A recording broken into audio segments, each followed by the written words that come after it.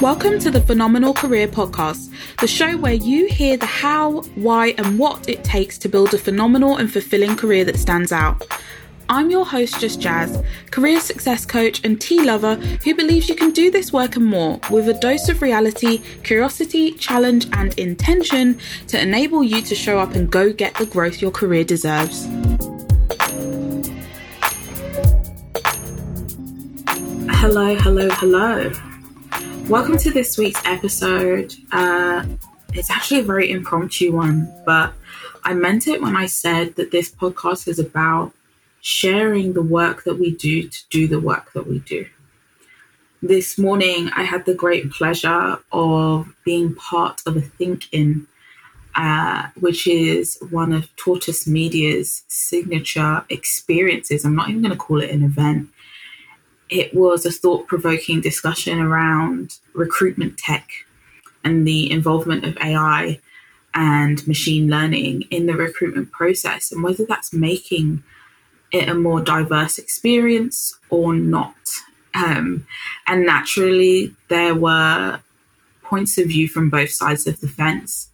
And I was there as both a career success coach, but also a consultant for Hustle Crew. If you haven't heard of Hustle Crew, don't worry, I'll be linking it in the show notes. But ultimately, we're an organization and our mission really is to make tech a more diverse and inclusive place. We want to empower people through workshops, practical tools, and conversations a lot of the time to really create a more equal world with every single decision. So not just senior leadership, but everybody at every stage having an awareness that can then make decisions that are more equitable and are more fair. So I was invited to this panel and I was nervous. And that's what I want to talk about because in hindsight, this finished about 2 hours ago. In hindsight, what I was experiencing was actually imposter syndrome. And imposter syndrome and I have an interesting relationship because I've never really connected with the whole idea that I think I'm going to get found out. But I think in some levels today has proven that it's in there somewhere. And there is a statistic, saying about 80% of us face imposter syndrome. Beyonce faces imposter syndrome. But it can be hard to pinpoint, especially because the education around it is just around that whole feeling of getting found out. But nobody really speaks a lot about what it causes you to do. Now, for me, it meant that I had a horrible night's sleep. For me, it meant I had planned to get up early to quote unquote study and prepare for the experience. And I didn't. I did, but not as much as I had planned to. I snoozed my alarm. Now, I know that a lot of that is kind of typical of how my body and how I respond when I'm anxious. That's a huge part of how my anxiety shows up in day to day. A little bit of avoidance, just a little bit. And then while I'm awake, I'm just worrying. So I'm just painting the picture of my sleep where I basically couldn't sleep. But then when I slept, I just overslept. It's a catch-22. Either way, I did wake up. I did do a little bit of prep, centered myself and did the event. And it was just such an adrenaline-filled experience for me because I was on the panel with two people who had written white papers and they were qualified. And even though I knew and understood I was there to just bring my human perspective as a Black woman who works in tech, as somebody who works with Hustle Crew as a consultant and also as a career success coach, I still felt like I needed to run off and get this qualification and all the statistics. I'd even had a conversation just walking through the format, getting to know the audience and things like that, where they confirmed, we'll be sharing the stats. It's about fostering dialogue. It's about fostering debate. Just be you and bring the human perspective. So I had my clear instructions, but I still felt like that wasn't enough. And so I'm recording this today to let you know and also let me know, because I'm going to be real. Sometimes these are for me. I want you to know that you are enough. And I want you to know that in several ways, because there's a few things that in some ways keep us playing small. I wouldn't have sought out this opportunity because I would have thought, oh, I've got 2-3 friends who are better for it. And that in and of itself is an illustration to the work that we need to do to go for the rooms that we should be in. Because in hindsight, I was perfect for the conversation. In hindsight, I enjoyed it. In hindsight, I got amazing feedback and I had valid points without having to have a degree, without having to write a thesis on it. And my points in my voice were valid and they were enough. And after having an experience like that, and this is something I want to address and you may disagree, it's very easy for us, when discussing it or looking back going, oh, I just winged it. But I think even that discounts what we bring to the table. You didn't wing it. You had everything that you need, and there's a difference. There is a difference. It's something that I talk about a lot when I work with clients, and I encourage them, what is your zone of genius? What is the thing that you're excellent at? What is the thing that you can do at a moment's notice? And again, it becomes a thing that in the language, when we describe it, it's, but it's just, I've always done that, just blowing it off, blowing ourselves off, ignoring our greatness, ignoring our talent and our skills, and dismissing them as winging it.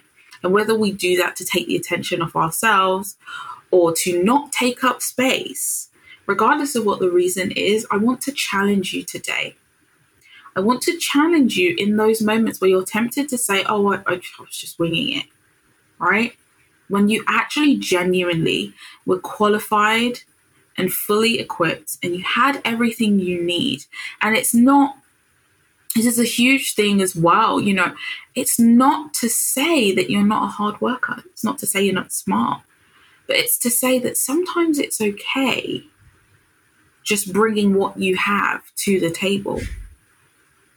We almost have this built up picture in our minds that everything has to be difficult and everything has to be academically approached, and you have to check the boxes and you have to have the qualifications. And it's something that is so sad because it holds us back. It means we don't apply for the opportunity. We don't apply for the job. We pass it on to someone else, and then we don't realize when we're continuously doing that, and then our careers aren't growing and we aren't doing those exciting things. So as somebody who didn't relate to imposter syndrome, I'm looking her in the face right now and I'm saying she visits me from time to time. She visits me from time to time. And I'm recording this for those of you who can relate, but also those of you who, like me, didn't relate to the whole I'm going to get found out, because I see myself as a fairly confident person. So this whole found out thing, my energy is a bit more of a try me. If I'm here, I'm meant to be here. Ain't nobody going to tell me different. Okay. And I'm like that in all spheres of life, especially my career. But I just want to walk you through and let you know, there are 5 different types of imposter syndrome. And in and of themselves, you may not recognize them. But when we talk about what they make you do, and again, by they make, I'm saying that lightly because we are in control. We can change, we can evolve. This might help you identify a little bit more, because what I wouldn't want is for you to be in your bubble thinking that it doesn't affect you. And then you're in the greatest opportunity of your life where you need to step up and woo, woo. She taps you on your shoulder and she goes, hey, babe, how you doing? I don't want that to be the case. I want you to see her coming a mile off. And I'm saying her because I'm a woman. And when I think of all these different sides of myself and my experience, I find it easier to say her. But for some of you, it may be when you see him coming, because I think that's another misinformation, that because imposter syndrome is so widespread amongst women that men don't experience it too, but they do. They really, really do. So I don't want to exclude anybody from this conversation as we walk through. And I'm going to keep this really brief because I'll put some links in the show notes. You can look through some stuff. But ultimately, you know, the first imposter syndrome type is the perfectionist. Now, I don't know what comes to mind when you think of that. And you might think of yourself, but also what I found, imposter syndrome showed up a lot in school.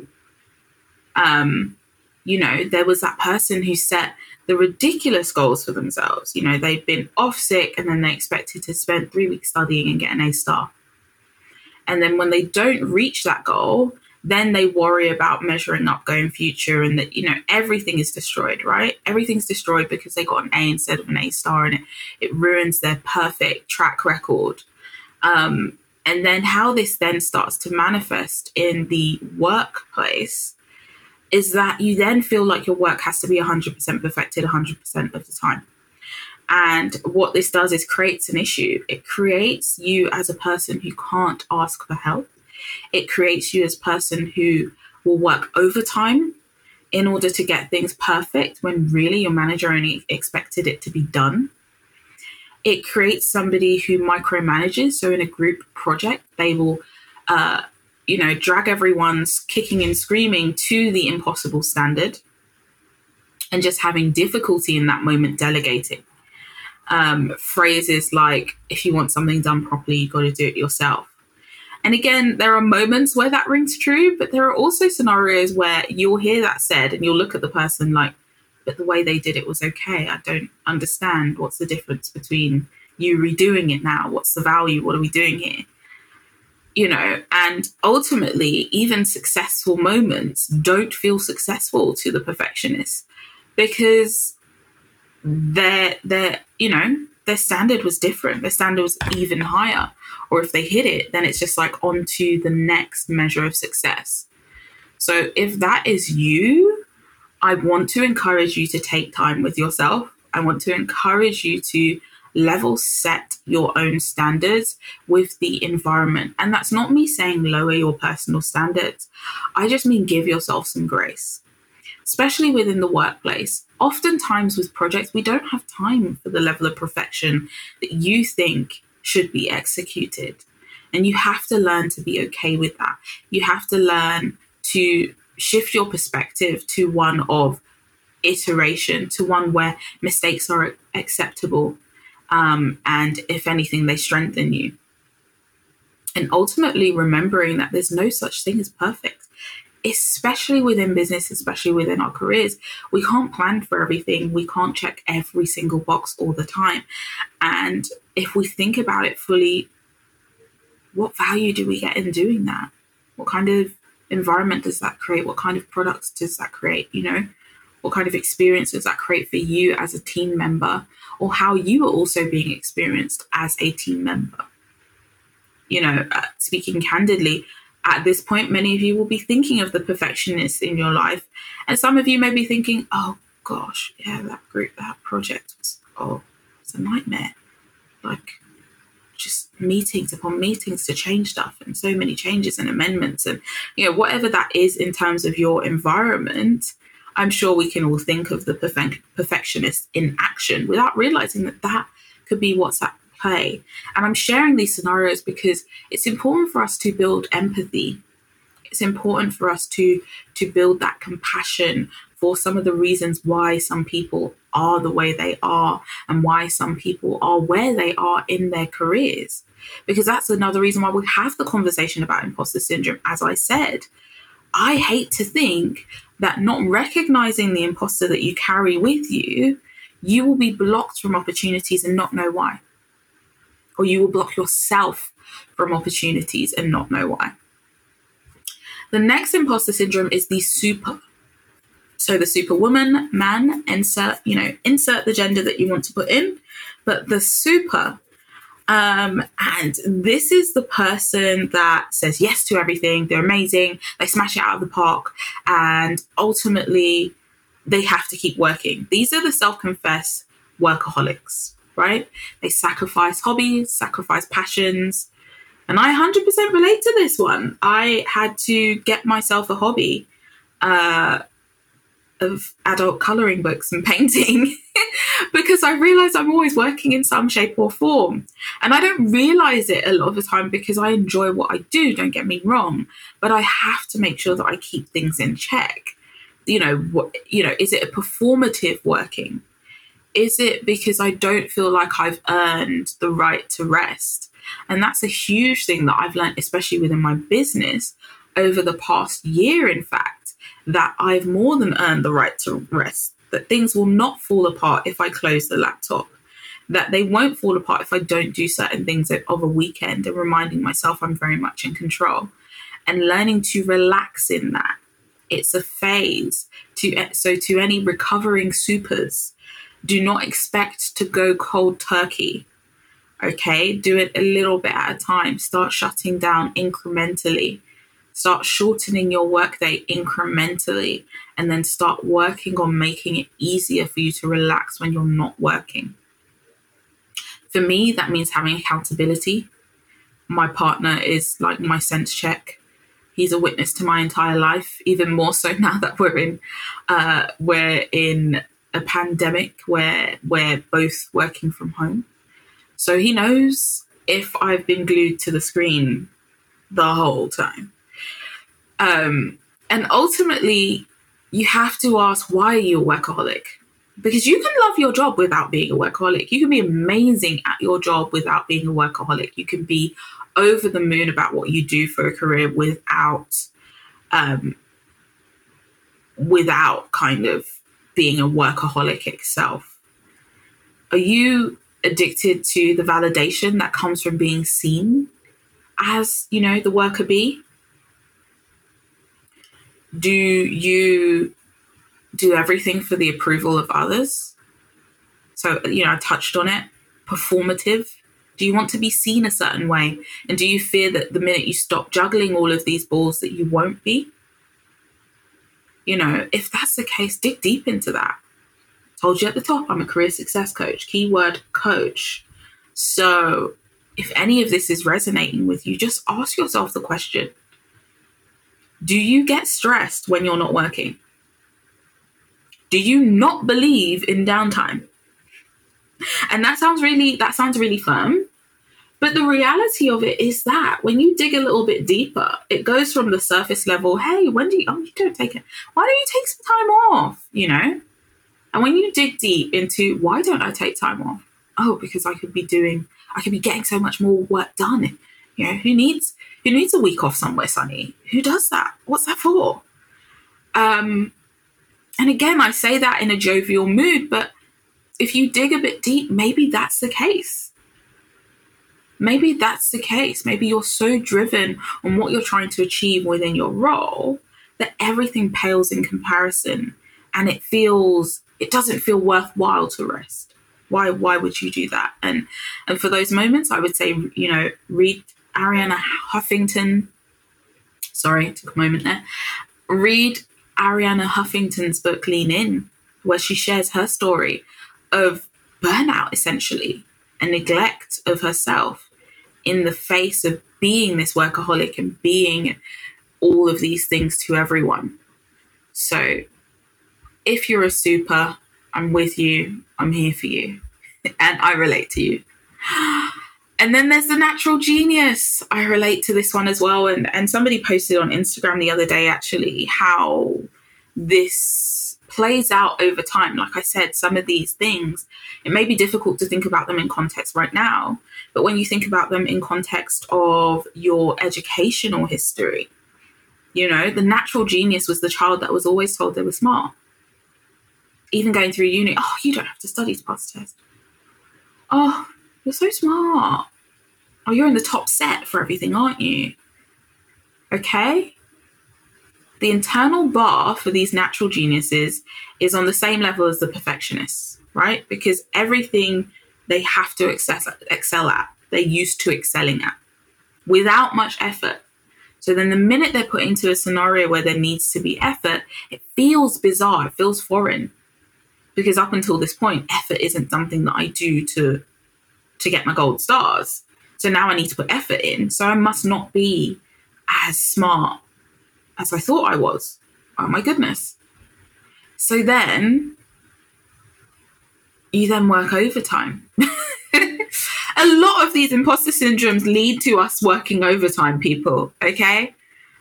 But ultimately, it hits harder. When you're a natural genius and something doesn't go well, doesn't go the way you intended it, you'll hit harder because you connected this performance to who you are, okay?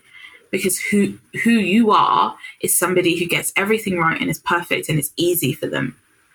But this one can be really powerful in terms of avoiding and playing small within your career. You avoid those opportunities because any opportunity that will not prove you to be the genius that you are is a risk. So we won't do that. Admitting that you need help is a risk.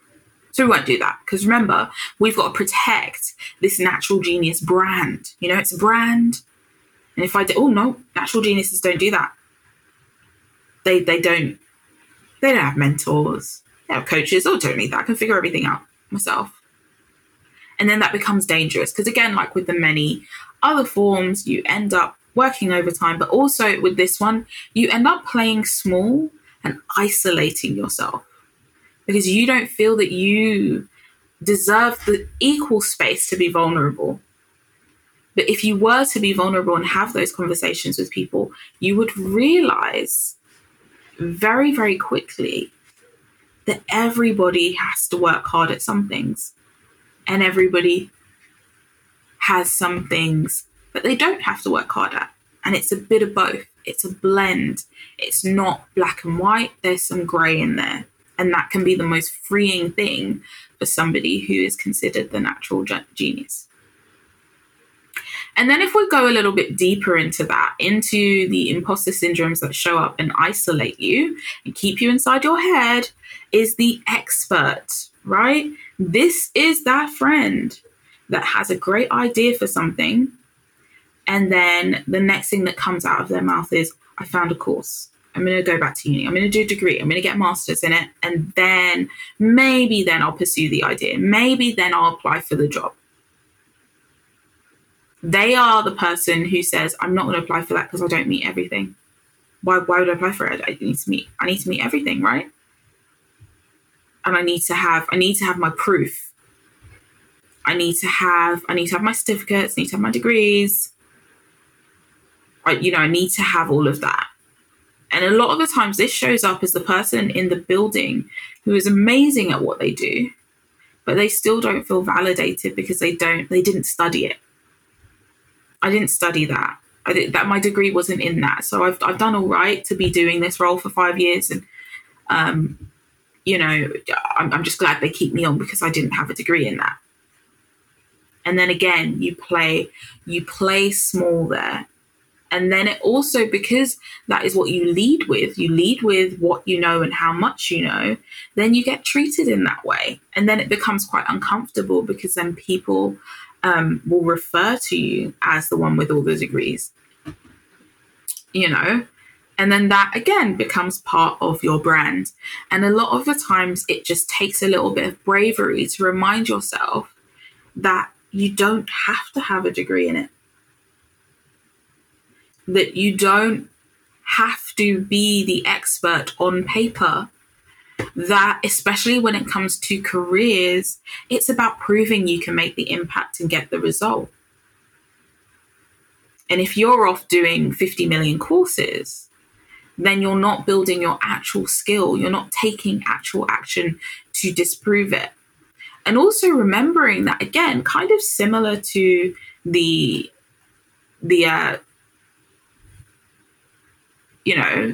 kind of similar to the personas that we had before, you start to think that everybody is wired this way and this is the only way to win, but it's not. There are people that are winning in their careers through learning what they need when they need it and then applying it.